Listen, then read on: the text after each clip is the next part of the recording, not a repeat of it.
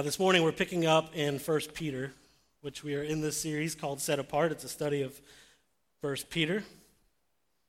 And we'll be picking up in chapter 1, verse 13 through 25. But before we do, I'm going to share just a little bit with you. One of my favorite shows is this. It's a show on CNN. It's called Parts Unknown.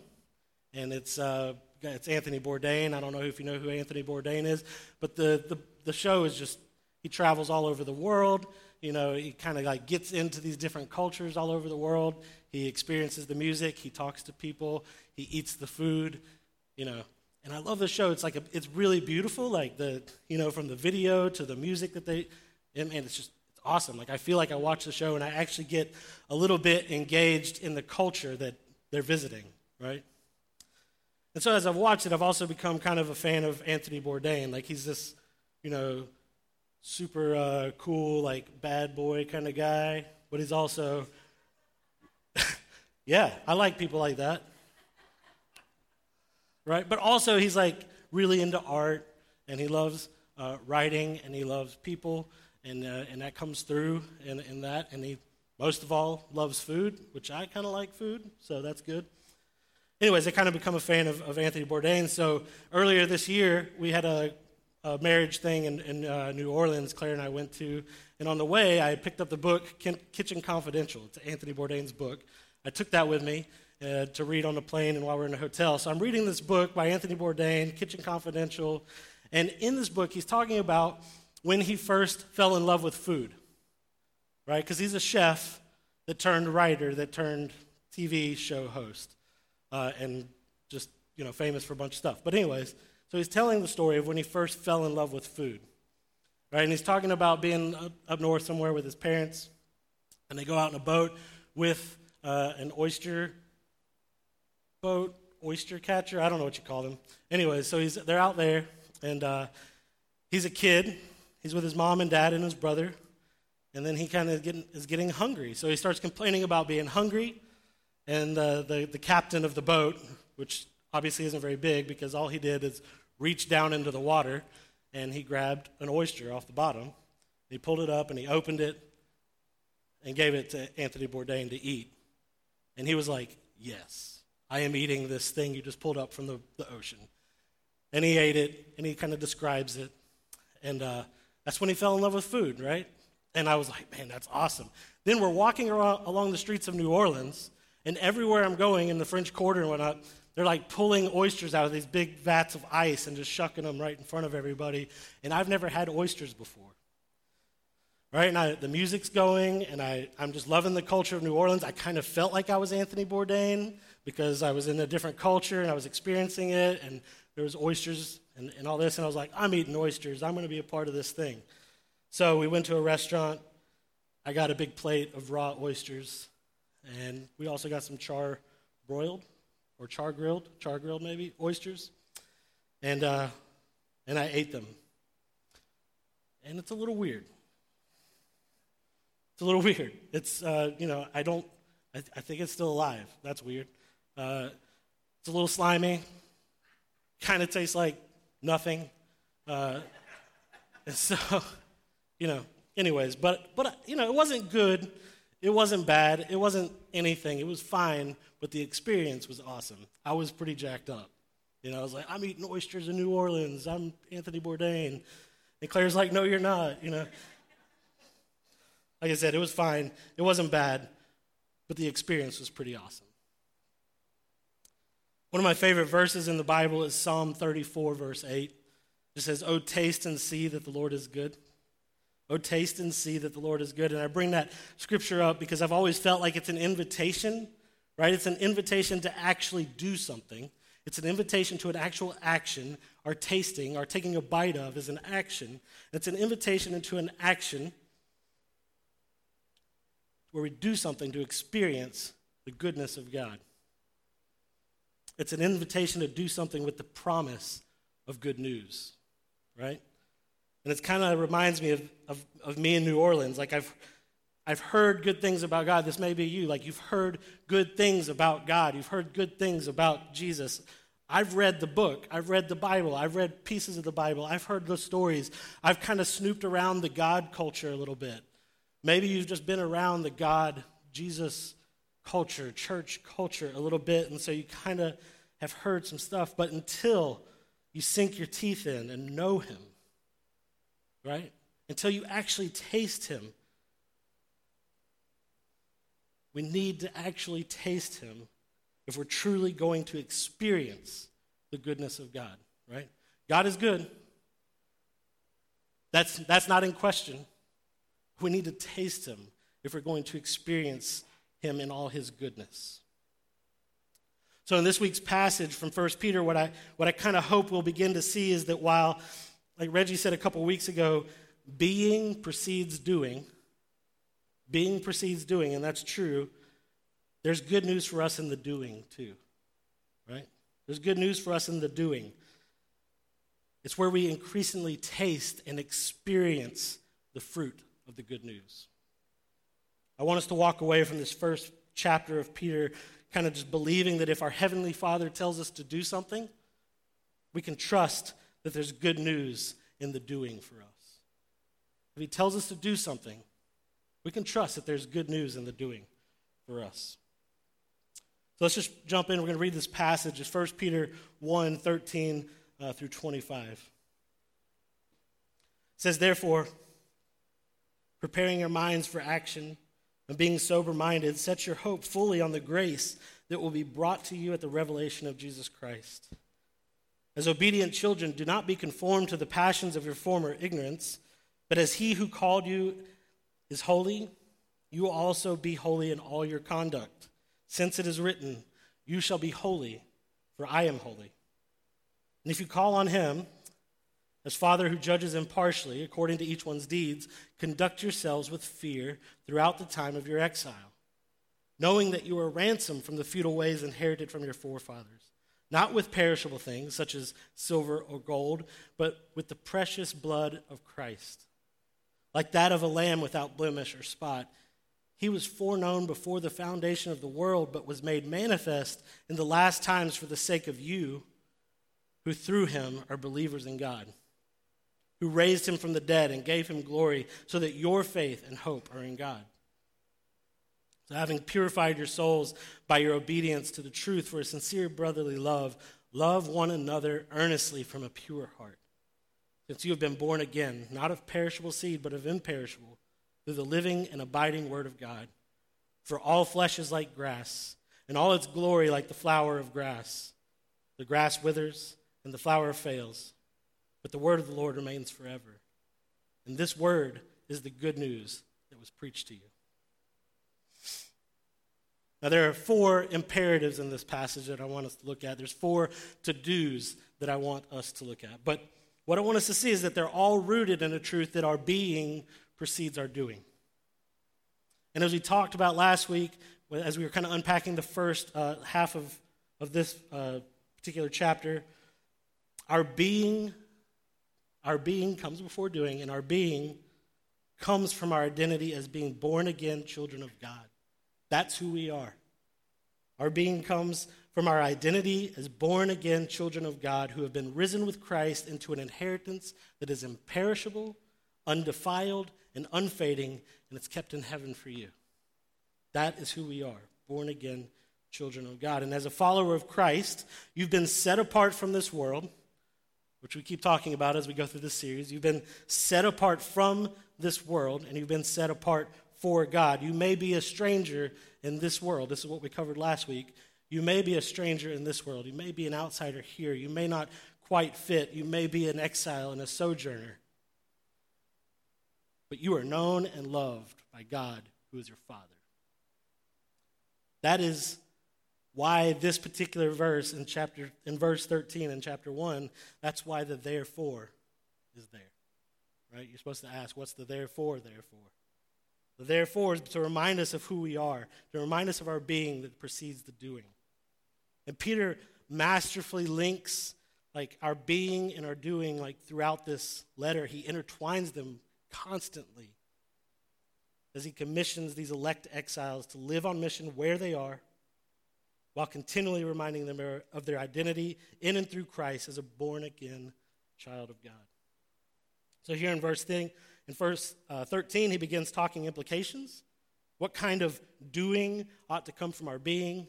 And the second part of the passage comes out of that first. So there's four things that are kind of in this passage that I want us to see that we are to do. According to these verses, as born-again children of God, our inheritance calls us to do these four things. And they kind of all build on each other. And they are hope, set our hope on him fully. Number 2, be holy. Number 3, conduct ourselves with fear. And 4, love one another earnestly. I just want to take just a few minutes this morning and just kind of go through these four things that we are to do, that we're like, it's an invitation to taste and see that the Lord is good, right? So let's take a look at those. We're going to start with hope. This passage begins with the call to prepare our minds for action. It says, therefore, preparing your minds for action and being sober-minded. But those words can also be translated to like gird up the loins of your minds. Gird up the loins of your minds. And then it says, and be sober-minded as we set our hope fully on the grace that we brought to you at the revelation of Jesus Christ. Now, to gird up their loins is a reference to how men wearing long robes, right, would lift up the long parts of their robe, tuck them into their belt, would tuck them in so they could move more freely and more quickly, right?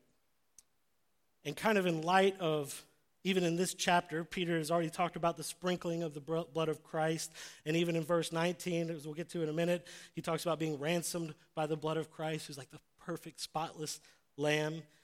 It's suggested that he's drawing the reader back to Exodus 12:11 and the Passover. And the picture there is so helpful, whether Peter intended it or not. We're just going to jump over there real quick. Exodus 12:11, it just says this. It says, in this manner, this is while God's giving instruction for the Passover. And then he says, in this manner you shall eat, with your belt fastened, with your sandals on your feet, and your staff in your hand. And you shall eat it in haste. It is the Lord's Passover. Right? As God is really unpacking some good news for them as he tells them what's going to happen with this Passover. I'm going to spare your children. I'm going to deliver you from captivity. And I'm going to deliver you not only from captivity, but I'm going to give you the land that I promised your fathers. And it is going to happen. Right?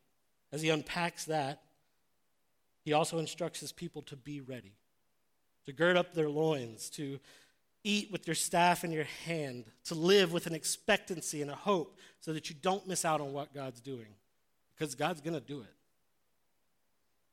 So the message is clear that even Peter is getting at. Be ready to go at a moment's notice. God's going to deliver his people. God's going to provide for his people what he said he would provide, and you will enter the land that God promised. So Peter's saying to these elect exiles, these sojourners, to be ready.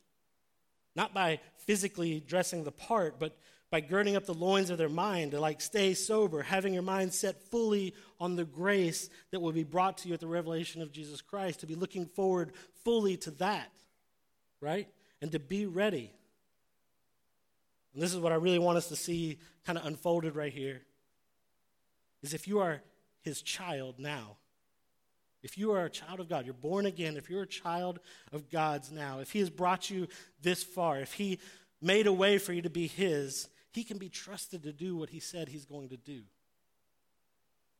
You've been born again, then you're his. Therefore, set your hopes fully on him. Don't be distracted by the places where we are and the distractions of this world. Don't put your hope in things that this world has to offer. Set your hope fully on him, because he's going to do what he said he was going to do. He's already made you his. He's already brought you from death into life. This land, this exile, this sojourning, this being in this world makes us feel like a stranger, but it won't last forever. God will deliver us. God will provide, and we will enter the land that he's promised. Don't be distracted by what's going on here in this place. Set your gaze beyond this space. This is the call of Peter. Set your gaze beyond the space on the who we are with, right? Set your gaze on who we are with, not where we are. Set your gaze on your Father. You're his child. Don't check out of where we are either. That's not the point. We're here for a reason. We don't check out, but don't place our hopes in this world. If our Heavenly Father tells us to do something, like set our hope fully on Him, we can trust that there's good news in the doing for us. Right? He's already delivered on His promises. So you and I, we can set our hope fully on Him. He's trustworthy. We're going to move on to being holy, the second thing. The second to do, the second kind of imperative. In many ways, I actually think that Peter's letter is an exhortation to be holy. And then like some instruction on what that looks like. And to be a holy people and some instruction on what that looks like. As a matter of fact, and so I named this particular thing in the bulletin. You'll see it's just, you shall be holy. I think it's a big piece of what this book is about. Well, let's pay close attention to the language that Peter uses here in verse 14 and 15. He says, as obedient children. I'm telling you, he's just going to keep reminding us of our identity. Like, it's so awesome. Every time, he's just going to keep doing it through the whole book, just reminding you of who you are. As obedient children, you are a child of God. As obedient children, Peter's preceding the doing with our being, that we are his. We're a child of God, right? Then he says, do not be conformed to the passions of your former ignorance. Like, you used to be consumed by the passions of the world because you were ignorant of the satisfaction that comes from holy passions, right? So you go with whatever the world offers, whatever the world promises to deliver for you, because you're ignorant to how they just lead to death and how they keep you in captivity. But now you're not ignorant. And Peter reminds those who he's writing to over and again that they are not who they used to be, right? You're not who you used to be. You were of perishable seed. You were of the world. You were just going after the things that this world has to offer. But all those things only lead to death. They're all perishable. But now you're imperishable. Once you were not a people. He'll say this in chapter 2. Once you were not a people, but now you are God's people. He keeps doing it. And he says, but as he who called you is holy, you also be holy in all your conduct, since it is written, you shall be holy, for I am holy. I've noticed, like with my kids, they like to do things that Claire and I do, right? They like to imitate us. So one of the things right now is that all the kids will be in the room playing, and then they'll come in and they'll have their backpacks on and stuff, and they'll just be like, hey, Daddy, we're going to work, like they don't have a job. So they come in, hey, Daddy, we're going to work, and they come around and they give everybody a hug and a kiss, because that's what I do when I go to work. And then they just like, bye, we love you, and then they take off down the hallway, they duck into a room or whatever, and then they come back out, hey, we're home from work, and they come and give us hugs and kisses in their back. They're just imitating something that they see me do, right? They imitate us at prayer time, like when they actually cooperate with prayer time, right? They just pray whatever we've prayed with them. And they ask the questions that we ask, like, hey, Mommy and Daddy, what are you thankful for? They imitate us in that way. And then the other day, I heard one of them getting frustrated with Claire. I think she was trying to brush her teeth or something, and she's like, but mommy, I don't want to stand on the thing or whatever. And Mommy's trying to do something else, and then she just goes, ugh! Right? And I was like, what? It wasn't until later on that day that I realized she got that from me. Because I got frustrated and I was like, ugh! Right? They imitate us. Some things I want them to imitate, some things I don't want them to imitate us and imitate. And that's the deal, man. Like, our Heavenly Father wants us to imitate him. He's perfect. He's pure. He's holy. And he wants us to be like him. He wants us to imitate him. And children want to imitate their parents. They want to be like the good parts of their parents. This verse, I think, can be such a stumbling block for people because, like, our paradigm is just so focused on our own wants and our own desires and our own passions and the things of this world, whatever lives we've bought into. But what I really want us to see is that phrase, you shall be holy for I am holy, isn't a call to obey the law in order to be approved by God. It's not a doing before being, right? It's not a call to be holy so that you'll be approved by God. That's not the point. Rather, this call to be holy is a gift. It's a gift to be called to obey the law because you've been made a child of God. And he wants you to look like him. He wants you to look like the way he made you to look like. This particular phrase, you shall be holy for I am holy, it comes from Leviticus 11:44. But even there, as God is laying out the law and telling his people to obey it, it wasn't in order so that they would find approval with God. They were already God's people. Just listen to those words. You shall be. You shall be. It's a word that calls us to action for sure. But I think even more so, it's a word that's a promise. You shall be holy. Like when God says something's going to happen, it happens. Right? It's a call to action, but it's also a promise. God wants you to be like him. He wants you to bear his image. He wants you to be holy because he's holy. And you were created to enjoy and be satisfied in holiness. So that's the only way that you're actually going to be satisfied, is by acting like you were created to act and being who you were created to be. And he's making you holy.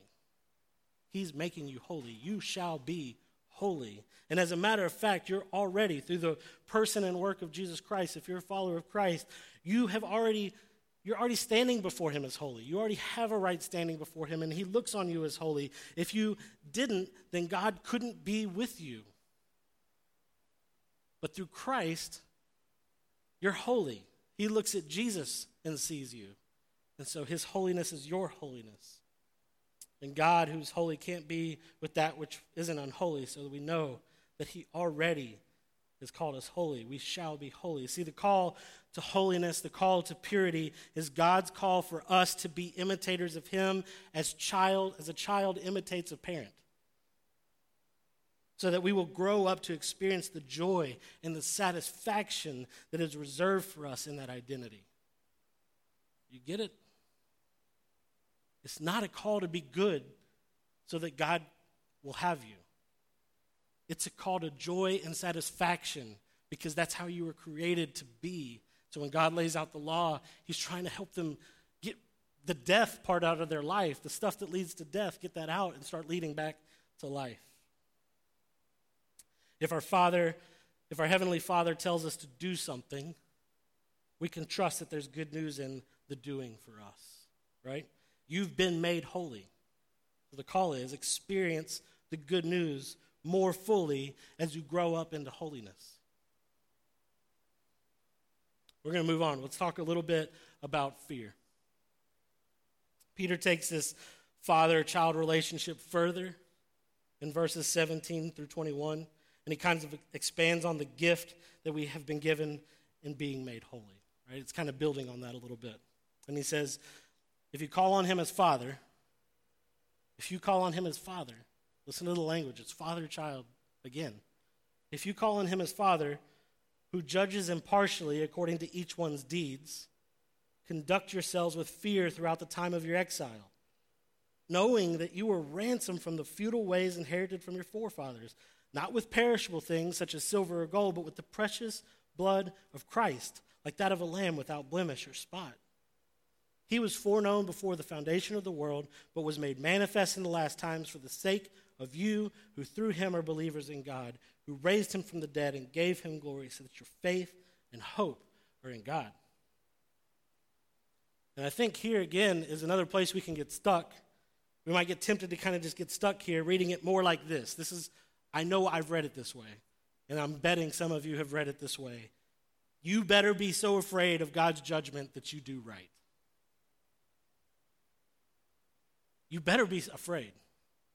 And so you better act right. That's not the way to read this. That's not what he's saying. Remember, being precedes the doing. And you've already been born again to be a child of God. If you're a follower of Christ, you've already been born again to be a child of God. And that's who this letter is directed to, children of God. And he is already with you, meaning you've already been made holy through Jesus Christ. You have that standing before God. Peter says you call on him as Father. That's something you already can do. You were ransomed from the futile ways of your forefathers. He's already taking you out of the perishable ways of your forefathers and giving you the imperishable inheritance of God. No longer is your inheritance that which perishable. Your inheritance is undefiled, imperishable, and unfading. And through the blood and the death of Jesus Christ and his resurrection, you've been made holy. And he who judges impartially finds you not guilty. You're calling him as Father. You were ransomed from the fathers you had on this earth who had only perishable things to give you, and you've been given to a Father who's only got imperishable things to give you. So Peter's called to us here as he kind of casts some light on our deeds. The idea is to incite an objective look at our unworthiness to be rescued.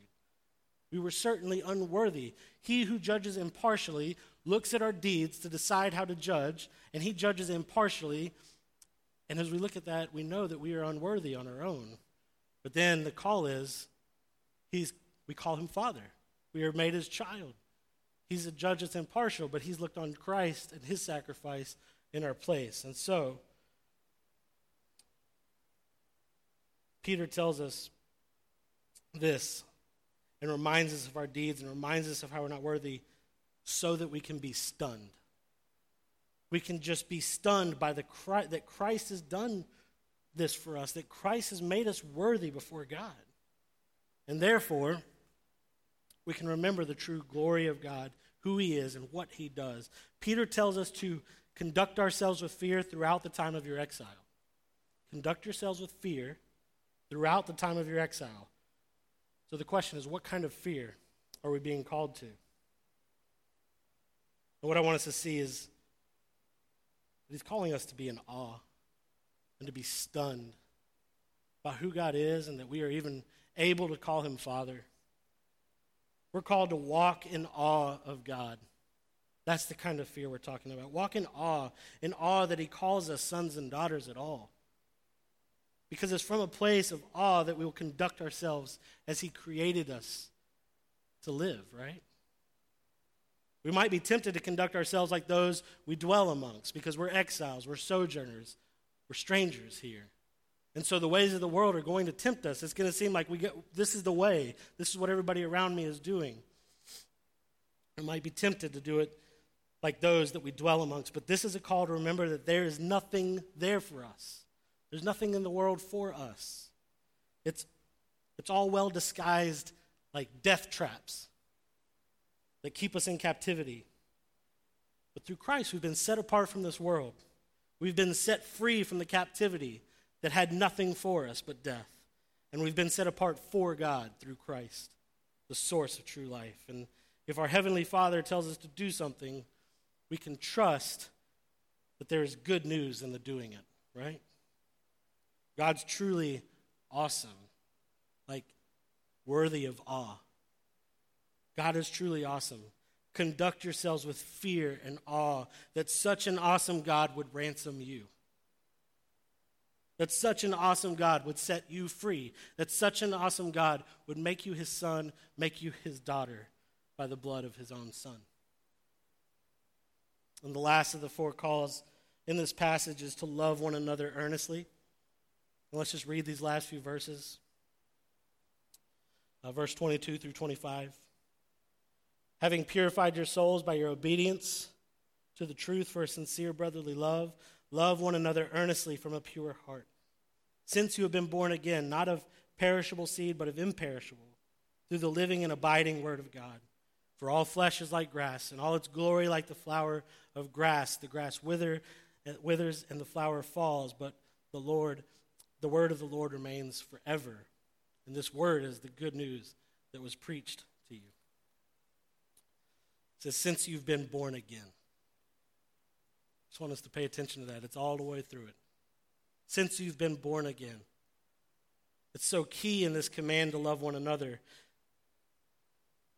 It matters so much that Peter really kind of opens it up and expands it so that we understand who we've been born to, whose child we are, what kind of inheritance we've been given, right? He says, since you have been born again, and then he kind of goes into our inheritance and what it means.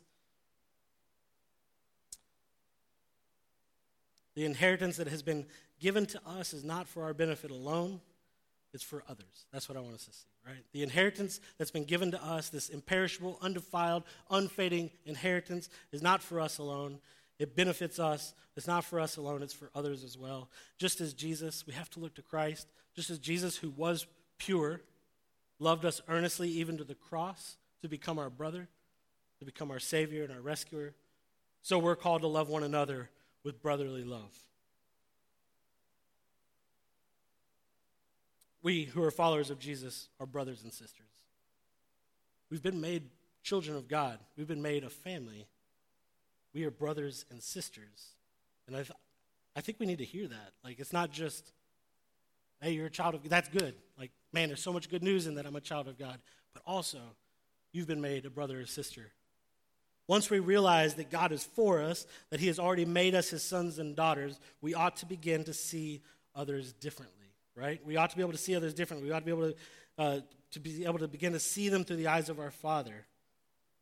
It's worth like intentional pause, maybe today at some point, to set your gaze on a friend or on somebody in this church or on the people in this church and try to see them through the eyes of their Father. If he so loved you, doesn't he so love them? If God so loves you to make you his child, and he's made them your brothers and sisters, doesn't he so love them? Doesn't he find them valuable beyond our understanding? Doesn't he see them as fit? And doesn't he see them as worthy through Christ? Doesn't he find them lovable? And I think if we're just honest, sometimes it's hard enough for us to remember that we're God's and that we're loved by God through Christ, right? And so we can just kind of not think a whole lot of how much he loves others and how that should change your heart. So I want us to see that there's something in us, there's something for us in brotherly love. I really can't even express it accurately. I was kind of having trouble with this, but when we see the way God sees, we love who God loves. Right? When we see the way that God sees, we will love who God loves. We're led to worship him more fully and feel the heights and the depths and the widths of his great love for us. When we begin to look at others and see the way that God loves them, then we're led to a place of worship, like where we can be able to begin to just see how big his great love really is. There's something to be given to others. In our loving earnestly, we take the good news of Jesus Christ, right? And we remind one another that we are loved by God, that we are sons and daughters. And so if our Heavenly Father tells us to do something, to love one another earnestly, we can trust that there's good news in the doing for us. God loves each and every one of you. I want you to hear that. God loves each and every one of you. Love one another and experience the good news of being part of the family of God. That's the call of Peter. God loves you. He's made you his children. Experience the good news of being part of the family of God by loving one another earnestly. Now, this passage ends saying, it just says, and this word is the good news that was preached to you. The good news is that your salvation remains forever. Your salvation remains forever. Your sonship, your daughtership of God remains forever. It's imperishable. You've been born again to be his because Jesus made a way, and that's never going to end. It's good news. As a people at Redemption Church, we often talk about discipleship and growing up in Christ, and we define discipleship as increasingly submitting all of life to the empowering presence and lordship of Jesus Christ. And we use that word increasingly because we understand that we've already been saved, that we've already been made a child of God, that we've already been made holy, and that that in the future we will be saved and we will be delivered from this place and we will be holy. But also, right now, we have more of the gospel to experience in this life. We have more holiness to experience. We need to know, because of that, we need to know the areas of life that we haven't experienced the impact of the cross. We have to be able to see those. We have to see how there's places in our life that are hiding, where the cross and the resurrection of Jesus Christ isn't impacting. But the more the good news impacts more areas of life, there will be more freedom experienced and more satisfaction and more joy. So we need to know that We need to know the gospel in all areas of life. We've been talking about it. We've been saying that we want to be a more gospel-fluent people for that reason, because we want to be able to speak the gospel and talk about how the cross and resurrection of Jesus Christ speaks into the everyday stuff of our life. And in the first part of this passage, we talked a lot about who is God or who God is, what he does through Jesus Christ, and who that makes us. In the first half of this passage last week, we talked a whole lot about those three questions. And those are the first three questions we should ask when we're seeking to understand how the gospel impacts the everyday stuff of life. Who is God? Who is Christ? Or what does he do through Christ? And who does that make us? And we talked a lot about that last week. God is our Father, and Jesus made a way for that. He paid our ransom and has revealed to us that God is our very good Father. And who does that make us? Sons and daughters of God, known and loved in the family of God. And this week, I want us to ask the last question in these gospel fluency questions. It's the last question we ought to ask as we seek to understand how the gospels apply to all of life. And we just ask, so what do we do? Often, I think that's just the question we come to first. It's a reverse order. Okay, let's ask who God is first, what he does, who that makes us. What do we do? In light of who God is, what he does, and who that makes us, what do we do? Set your hope fully on Christ. That's number one. Set your hope fully on Christ. If you're honest this morning, if you're honest, what is your hope set on? It could be set on a job. It could be set on money, rewards, platforms, a relationship, sex, political party, our government, America, the Weather Channel. But come on, man. Like, we know the truth that there's nothing there for us, right? There's nothing there for you. Nothing and no one will deliver on their promises to make you belong. Nobody's going to deliver on the promise to make you feel truly safe and secure or comfortable. And nobody's going to deliver on the promise to fully satisfy you. Nobody, nothing of this world can deliver on any of those promises. So set your hope fully on Christ, who has delivered already on the promises of God and is sure to deliver on the promises that he's made for our future. Number one. Number two and three, knowing that it is true, just knowing that who God is and what he does and who that makes us, and knowing that we are truly his children, conduct yourselves as ransomed children of God. Conduct yourselves as ransomed children of God with fear and awe, and be holy. Be holy and walk in awe and fear of who God is. What's impure in you? What are you taking in? What are you doing that keeps you taking on the impurity? What do you keep feeding on that only leads to death? Set your gaze on God, who's holy and good, and don't go ignorantly chasing impure passions. You know there's nothing there for you. There's more life and freedom in holy living. It's not a way to get approved by God. It's a way for you to be satisfied and find joy in this life, in real life. Find your joy and satisfaction in God and his ways. And lastly, what do we do? Love one another earnestly. Be a part of the family. Pray for one another. Look at each other through the eyes of God. Encourage each other with the gospel. Speak the gospel to each other. And in all things, all these things that we do, it's an invitation to taste and see the Lord is good.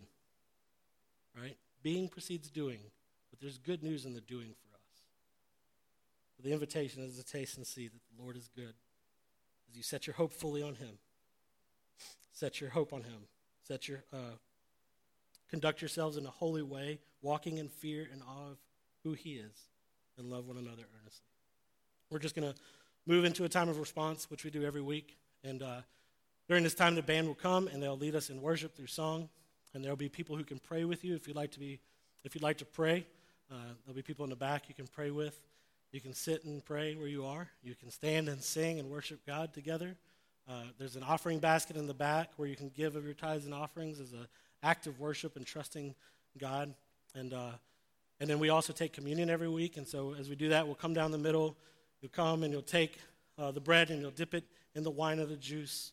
And as you do that, we're proclaiming to one another the good news of Jesus Christ. That he is who he says he is. He's done what he said he would do. And he's going to do so much more. He's going to deliver us from here. But in this place, he has something for us. So remembering who our Savior is, remembering Jesus Christ, remember that he made us a child of God and that God is our Father, that he loves us. So if you're a Christian, whether you're a member of this church or not, we invite you to come and take communion with us and proclaim that to one another. We need to hear that from one another. And so in your action, you're reminding each other that Jesus Christ is really who he says he is. All right? If you're not a Christian, we'd ask that you not come take. It's not because we don't like you or because we want you to feel like the outsider. It's because we're saying that Jesus Christ is our Savior and that he's the one and only way to God. Right? That's what we're proclaiming. And so if you can't proclaim that, we just don't want you to say it. So instead, we'd like you to hear what we're saying and accept the invitation to come and taste and see that the Lord is good. If you want to pray with somebody, we'll be available for that as well. Why don't we pray together?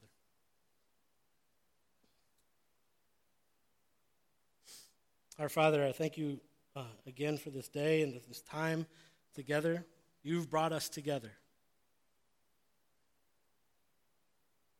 Like you've worked all things together so that we would be here today. You've brought us together to hear the gospel and to set our eyes on Christ and to know who you are and what you do and who that makes us and how we ought to live life for your glory and our joy and satisfaction. We praise you. We just lift you up and just thank you that you are who you are, that we aren't lost, that we aren't outsiders, that we aren't strangers, but we are known by a holy God, the holy God. Father, this morning I just ask that you do work in our hearts. Like, show us the places where we're not hoping in you, or we're placing our hopes somewhere else. Show us the places where we're not holy. And lead us into holiness for our good and for your glory. Show us how great you are so that we would walk in fear and awe. And let us experience love for one another that is earnest, that is deep, and that expresses who you are to one another. And may we taste and see that you are good. We love you and praise you in Jesus' name. Amen.